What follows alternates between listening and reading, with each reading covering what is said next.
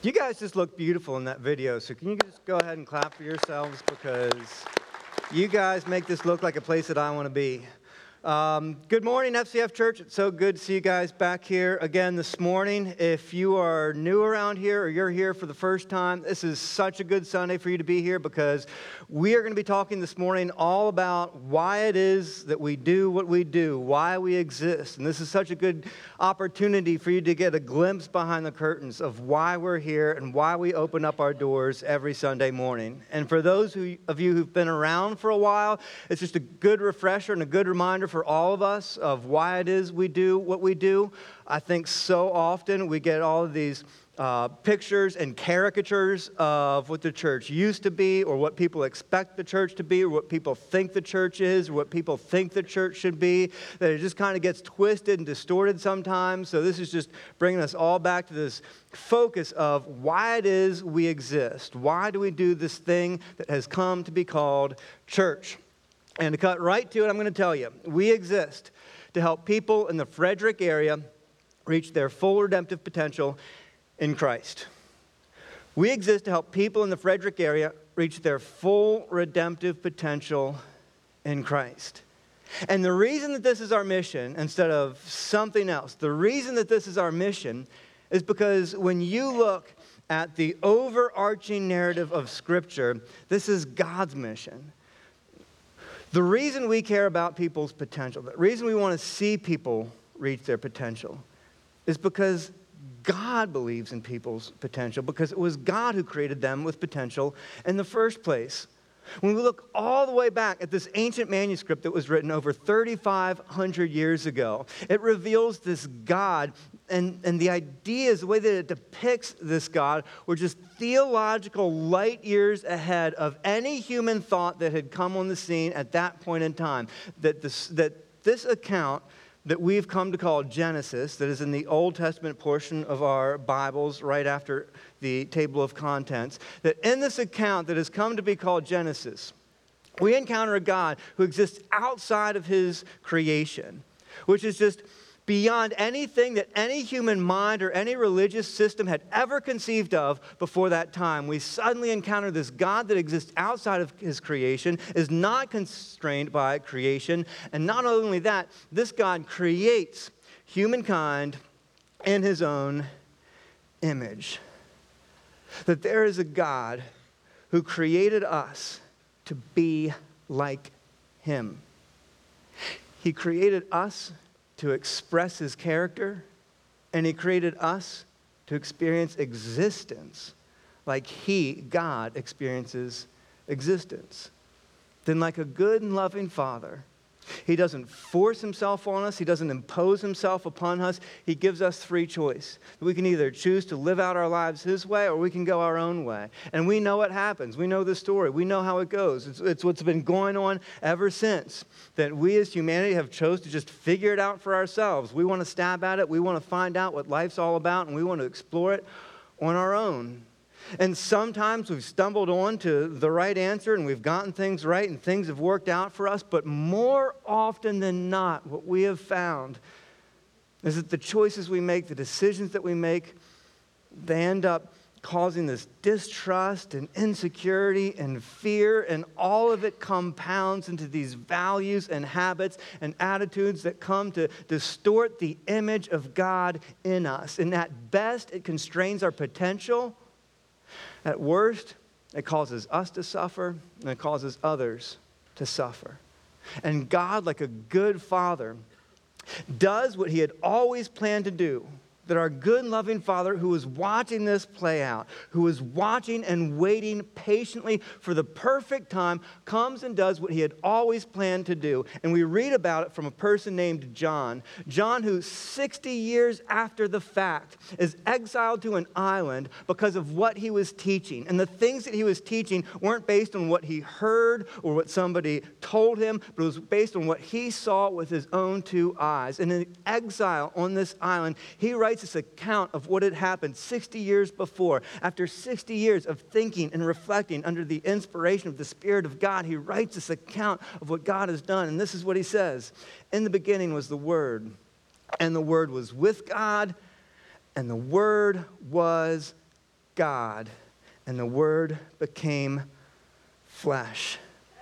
Because John, based on what he saw with his own two eyes, was convinced that his friend Jesus was so much more than just his friend Jesus. That his friend Jesus was the Creator God in flesh who had come to show us what he was like. And he came, and he calmed storms, and he fed the hungry, and he healed the sick, and he gave sight to the blind.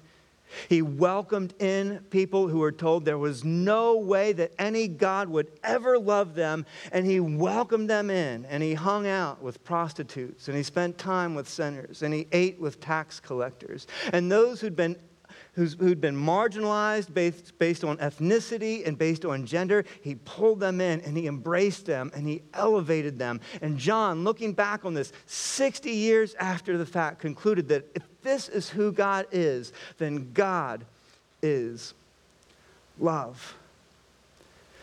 That at the very core of his being, the very essence of his nature is love.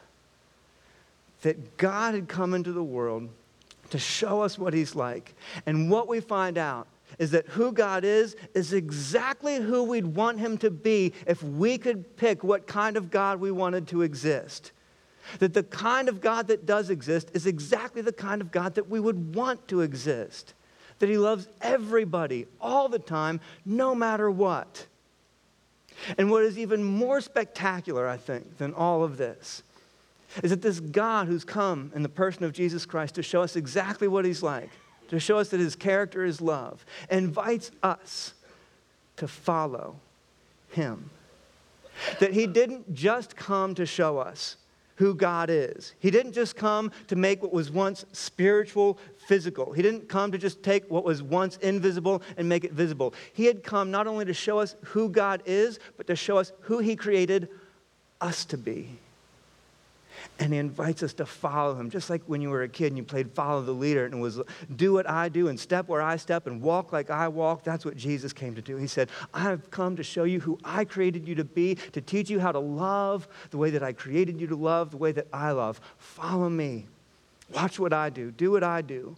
Care about people the way that I care about people. Love people the way that I love people. Because as we follow him and we learn to love the way that he loves, we become reconformed to the image that God created us in. We become the people that he created us to be. And we discover the way that life was designed to work. The only way life can work is when we learn to live the way that God created us to love, the way that he loves. It's the only way life can work. It's the only way relationships can work. It's the only way organizations can function. It's the only way civilizations can exist is when people love the way that God created us to love. And what we find when we do it, when we follow him and we learn to love this way, we find that at the end of the day, it's the only thing that can truly make our hearts and our souls fully and completely happy. And then Jesus casts this vision. He says, during his ministry, he said, I'm going to take everybody who follows me, everybody who's interested in aligning themselves with my way of love and learning how to love the way I created them to love. I'm going to take all of them and I'm going to make them into and he uses the Greek word, ekklesia, which just means a called out assembly or a community. I'm going to take everybody who wants to align themselves with my way of love, and I'm going to make them into a community. It eventually became translated as the word church, but it just means community. I'm going to take everybody who wants to live this way. I'm going to make them into communities.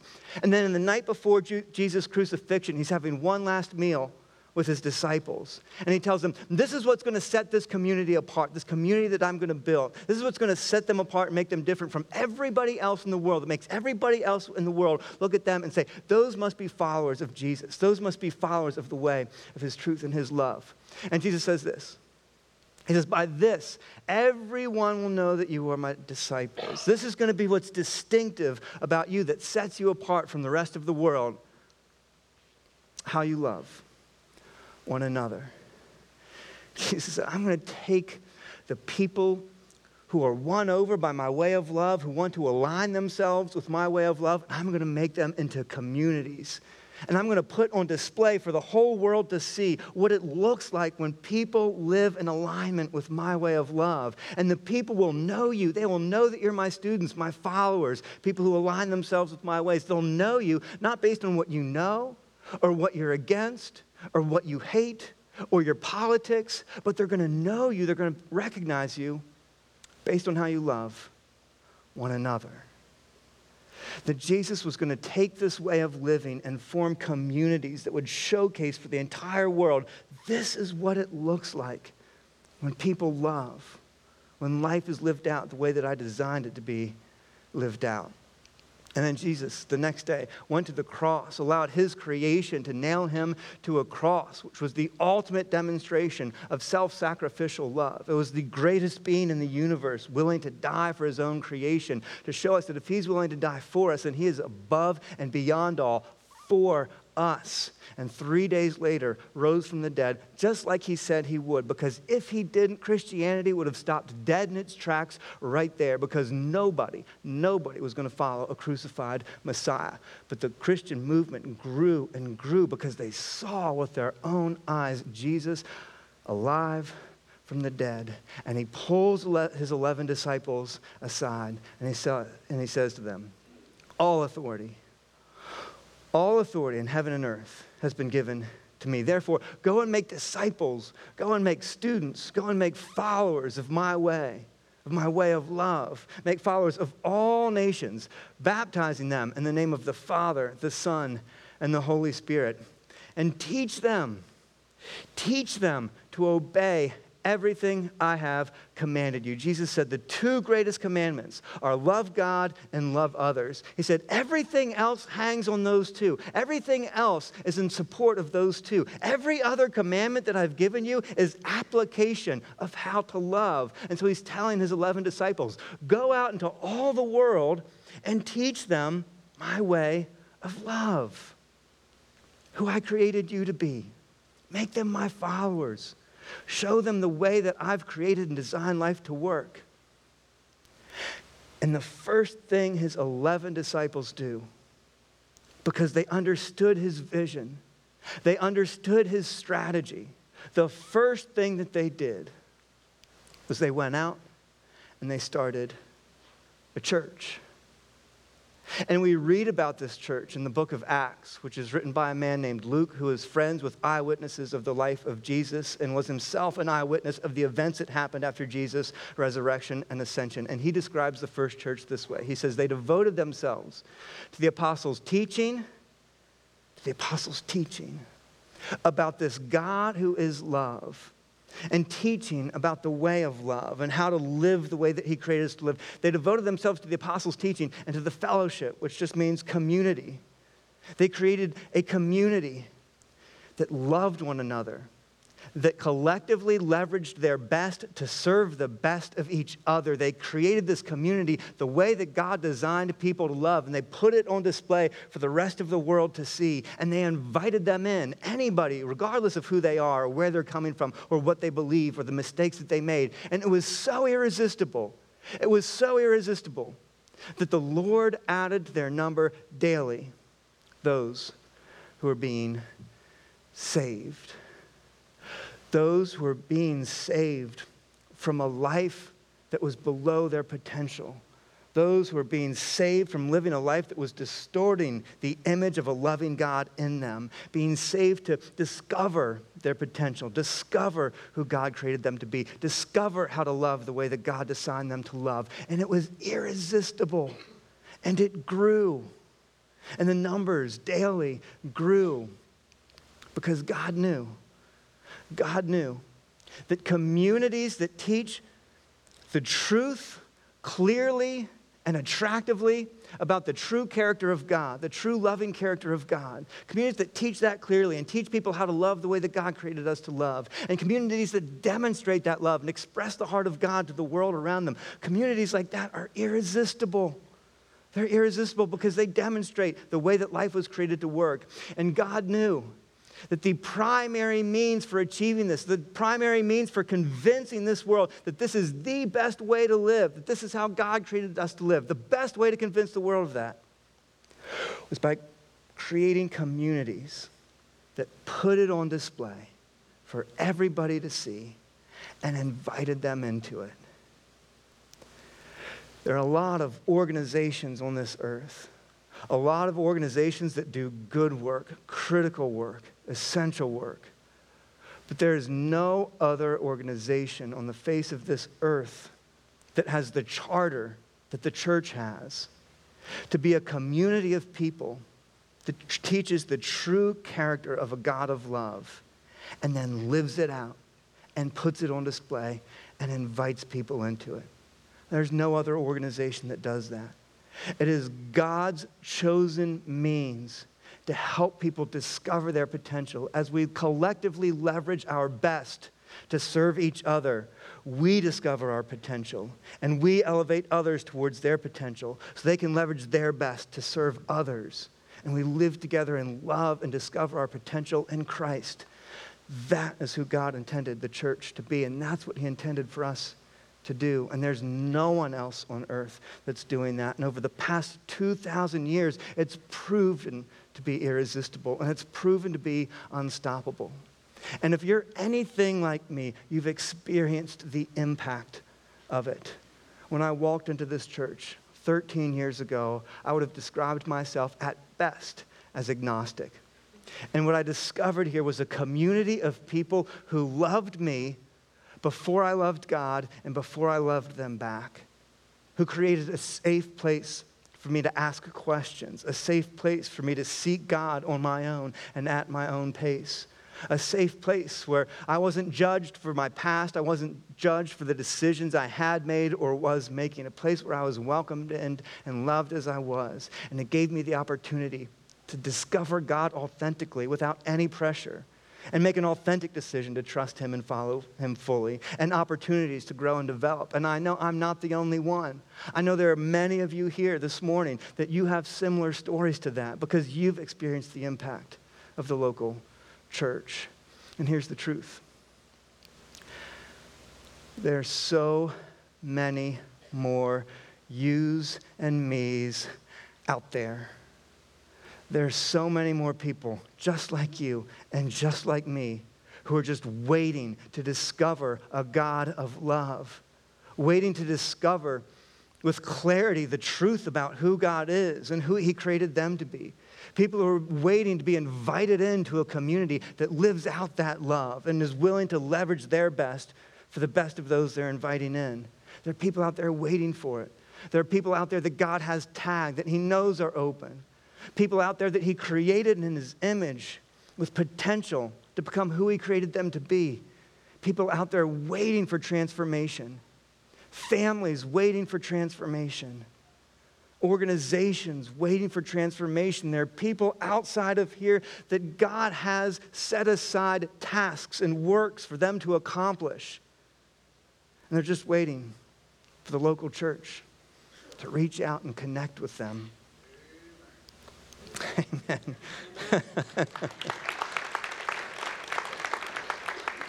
Amen. Yeah. And it seems like what needs to happen is some big thing, that for us to make that happen as an organization, that we have to do something big. Because how do we tackle this? How do we accomplish that if we don't do something big? But here's the truth. We can accomplish this through one small thing. There's one small thing that we can do that will make such a big impact on that. And Jesus models this for us, this one small thing. And I want to share it with you guys briefly this morning, this thing that Jesus models, and then we're going to wrap up. But this thing that Jesus models, it's so small that we'd just be tempted to overlook it and walk past it and think, what's that even going to matter? But it has such huge implications and such huge potential for impact. So we're going to take a look at this one small thing that Jesus models for us. To explain to you what's going on here when we come to this one small thing that he does, let me just give you a picture of what's happening. Because before Jesus' ministry started, there was a man named John the Baptist who was, for lack of a better word, essentially Jesus' promoter. He was getting everybody ready for the arrival and the ministry of Jesus. And so he'd been going around and preaching, getting everybody pumped up about the fact that the Messiah was about to arrive. And so then Jesus shows up. And John, who's been developing this following of people and getting them all pumped up about Jesus' arrival, now his job job is to offload them onto Jesus. And when we come into this passage that we're looking at today, that's what's going on. John's offloading people to Jesus because that's the one that he'd come to connect them with in the first place. And here's what it says. In John 35, it says, John 1:35, it says, the next day John was there, John the Baptist, not John the writer of this account, but John the Baptist. Two different Johns, two people can have the same name, John. Confused me when I first became a follower of Jesus, but now I understand it. The next day John the Baptist was there again with two of his disciples. When he saw Jesus passing by, he said, look, the Lamb of God. So here's John with his disciples, and he's saying, look, that's the Lamb of God. That's the one that I was telling you about. That's the one that I was getting you ready for. So leave me. I must become less. He must become more. You follow him. And here's what happened. When the two disciples heard him say this, they followed Jesus. Turning around, Jesus saw them following him and asked, what do you want? Which sounds like he's kind of paranoid, like, why are you creepers like all up on me and all like in my business and like, why are you bothering me? But that's not what's going on here. Jesus is asking them a much deeper, much more soul-penetrating question. He's asking them, what is it that you want? Truly, deeply, at the core level of your being, what is it that you're after? What are you looking for? And here's what they say. They said, Rabbi, which means teacher, where are you staying? Which isn't really an answer to his question because he asked them what they wanted and they didn't know. They didn't know what they wanted. They didn't know what they were after, so they just answered his question with another question. They're like, I don't know. Where are you living at? And because they didn't know what they were after. They didn't really know exactly what they were looking for. They didn't have an answer to the question. They were just kind of lost. And Jesus could have done something huge here. There were times when Jesus did do huge things, and he could have done something huge here. I mean, Jesus could have called, he was the creator God. He could have called lightning down out of the sky and been like, put out, I'm God, now bow down and follow me, right? He could have like gone down a list of all the sins that these guys had ever done, the things that they were embarrassed and ashamed of, and been like, I know all of this because I am God, now you better get right with me, right? He could have done any number of big things. He could have done something miraculous, to convince them that he was who he claimed to be. He could have unfolded the answers of the universe. He could have done any kind of big thing, but instead, he does something small. Something so small that when we read this account, we're just so inclined to just read right over it, not even notice what he did. It was something so small that it only took like a handful of seconds in the course of human history that it's just easy to walk past and look over and not even notice. What Jesus did was, he said, come. Come and you will see. Just come. Come and see. He didn't try to answer their deepest questions. He didn't try to give them challenges that they could never meet. He just said, come. Come and see. It's just a small, simple invitation. But it had such a huge impact. Because one of those guys was a man named Andrew. And Andrew went and saw and became intrigued to the point that he went to his brother who was named Peter and said, Peter, I found this guy who invited me to come and see.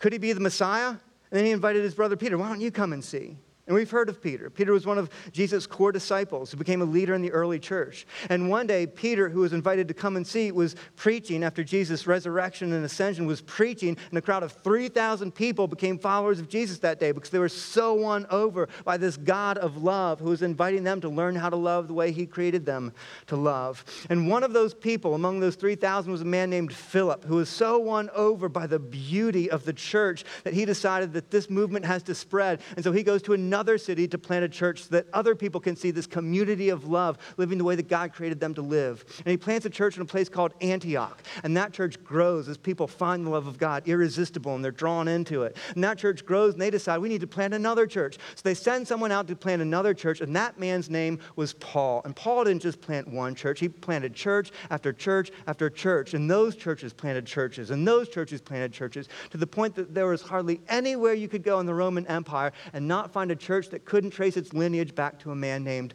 Paul. And it grew to the point that around 323 AD, when Constantine was watching the Roman Empire become divided in two, was trying to figure out what is the common thread that runs throughout my entire empire, that if I just pull that one thread, it's going to pull my whole empire together. And everywhere that he looked, after 300 years of trying to snuff out this movement, after 300 years of trying to put Christianity to death, 300 years later when Constantine surveyed his empire, the thing that he saw everywhere that he looked were Christians and churches. And it became the thing that he leveraged to unite his empire. And that was the impact of Christianity and the way that it grew, and the impact of the church putting on display for everyone to see this irresistible love of God. And all of that, so much of that can be traced back to this one small invitation that Jesus made to just come and see. This is something you can do. This is something that I can do. To just invite somebody to come and see. Here's what I want you to see this morning. I want you to see that one small invitation can produce a huge transformation. One small invitation can create a huge transformation. You have no idea of the power of one small invitation to come and see. This is something we can do. We can invite somebody this year to just come and see. And if you question whether or not this can really have an impact, if you're like, yeah, but what's it really going to matter? Let me tell you. I'm going to give you one example among many that I know exist, one small example from within our church, among many, one small example of the power of one invitation to just come and see. Years and years ago, when the church was still meeting back at the elementary school, there was a family who was looking for a church to attend. And they'd gone to a church that morning, they didn't really like it that much, and they were driving on their way home, and they saw one of the signs that FCF Church had put out that essentially said, hey, we have a church, why don't you come and see? And so the service was meeting in the next couple of minutes. They decided, we'll go check it out. So they went and checked it out.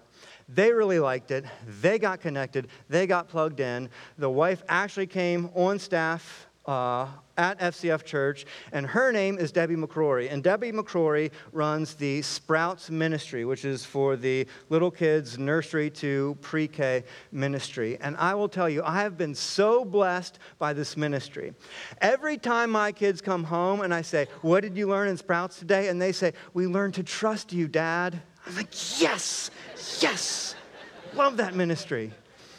But seriously, when they come home and I ask them what they learned in Sprouts, and they say, we learned that God loves us even when we're bad. I'm like, yes, I love that place. My kids have been so blessed by it. I have been so blessed by that ministry and the leadership that Debbie McCrory has exerted over that. And if your children have been blessed by this ministry, if you've been blessed by this ministry, can I just hear you this morning? Right. Invited by a sign, they came to church, they came to FCF, and they had an impact here.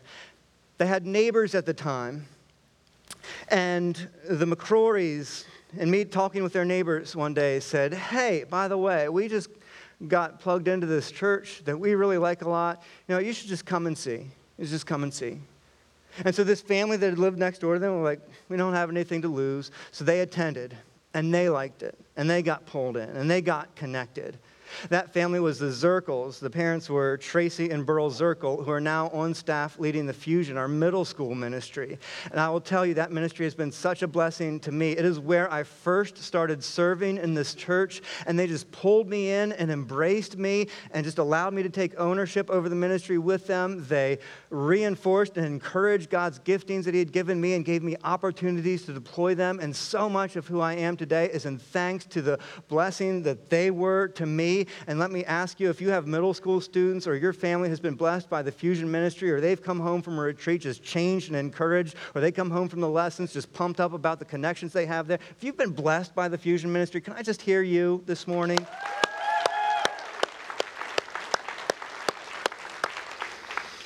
So the Zirkles came because somebody invited them to come and see. And then they had friends who had children in the same preschool that they had their children in. And talking to them one day, Tracy asked them, she said, hey, we have this church that we started going to. We really like it. You guys should come and see.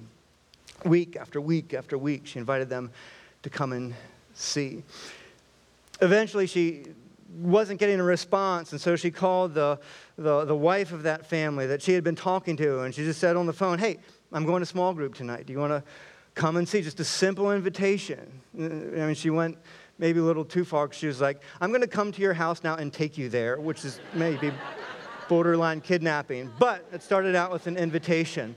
She came, got connected. The family came, got connected, got really connected. She is now on staff. Her name is Kelly Suggs, and she oversees the experience team which runs the environment in this room. And if you've been blessed by the experience team and what they do to help us connect with God on Sunday mornings, can I hear you?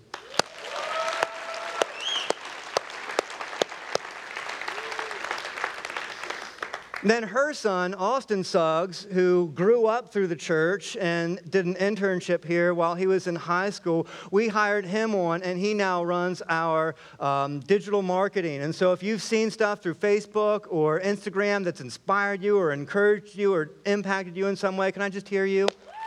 Yeah. If any of these people have impacted you, can I just hear you all?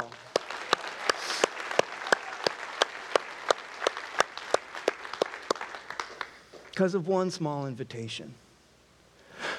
Because of one small invitation to just come and see. What if all of us decided to do that? What if all of us decided just to invite one person, one family this year to just come and see? You know what would happen? We have about 1,600 people who attend this church every Sunday. If we all invited one person and half of those people responded and came, and then half of those people who responded and came actually stuck around, this year we'd grow from a church of 1,600 to a church of 2,000. And if we did the exact same thing the following year and got the exact same results, we'd grow to a church of 2,500 and then a church of 3,100 the following year. And I know a lot of people accuse us, well, you're just all about the numbers. You're just all about being a big church. Yeah, you bet we are, because every single one of those numbers as a human being, as somebody that was created in the image of God, that God wants to transform their lives and use them to transform the lives of others. Every single one of those people, every single one of those numbers is somebody that God has named, that He has an assignment for, and has things that He wants to impact this community through. Every single one of those people matters. And we have the power to invite them.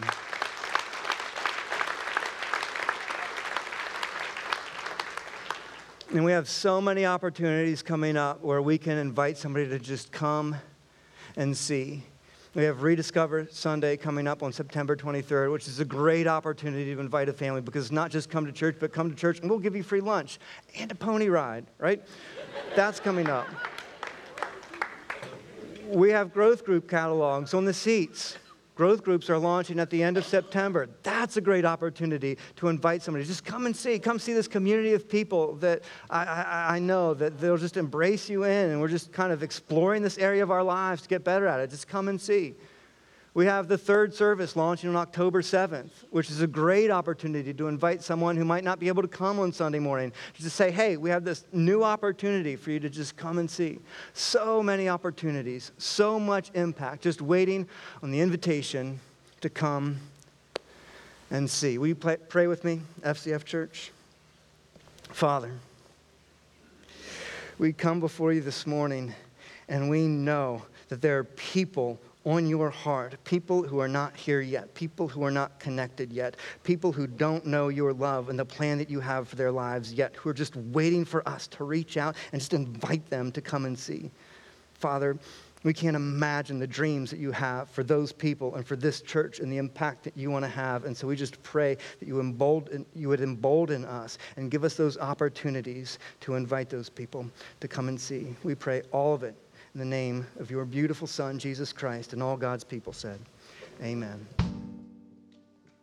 Will you worship with us?